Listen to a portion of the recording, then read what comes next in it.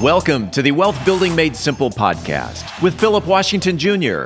Today's episode is brought to you by Rife Martin CPAs. Today, along with Allison Rife Martin, Philip talks about key performance indicators. Where your attention is, so is your treasure. Philip Washington Jr. is a registered investment advisor. Information presented is for educational purposes only and does not intend to make an offer or solicitation for the sale or purchase of any specific securities, investments, or investment strategies. Investments involve risk and, unless otherwise stated, are not guaranteed. Be sure to first consult with a qualified financial advisor and/or tax professional before implementing any strategy discussed herein. Past performance is not indicative of future performance. And now, here's Philip. We are back with another episode of Wealth Building Made Simple with Allison Rife Martin, CPA. What's going on, Allison? It has been, as I am sitting here, thinking back on the tax season, thinking of, what most people think CPAs look at, do.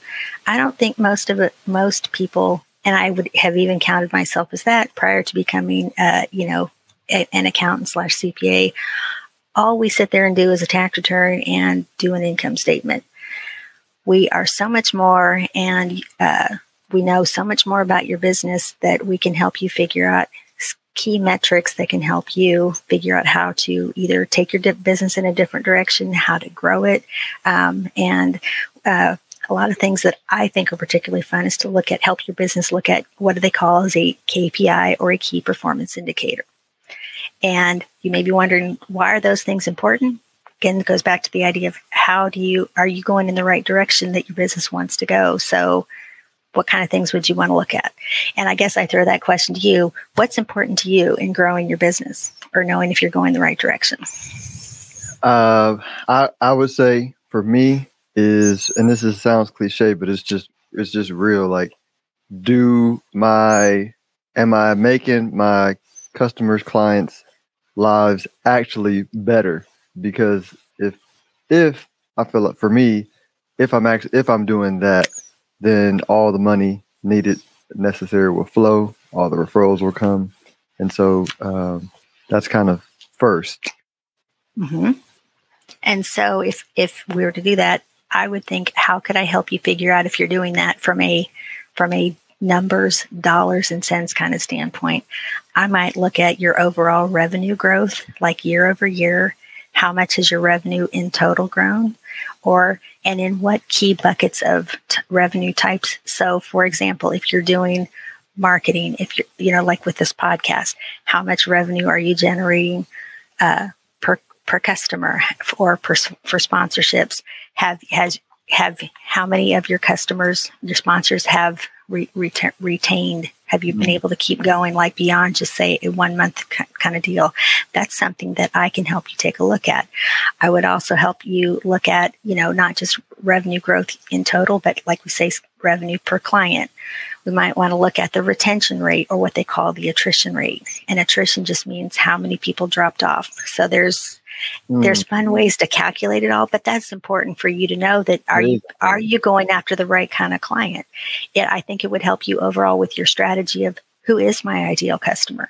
Well, my ideal customer for you is, somebody who wants to help grow, like me, for example. Why am I doing this? Because I want another avenue to get out my knowledge and expertise out to my clients. So your ideal customer is somebody who wants to have a voice out, or have a way to get their voice out to the masses. You're helping me do that. How long have I been with you, or how long have your sponsors been with you?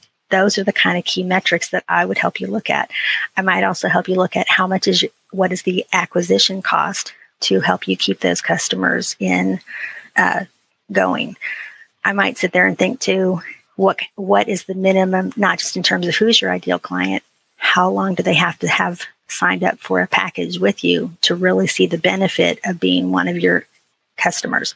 So, for example, you might say, in order to really see the return on investment of your marketing dollars with me, you need to do a minimum spend of, I make whatever the number is, and you have to have signed up for a 6-month package or whatever it is you want to do. in order for you to really see the benefit.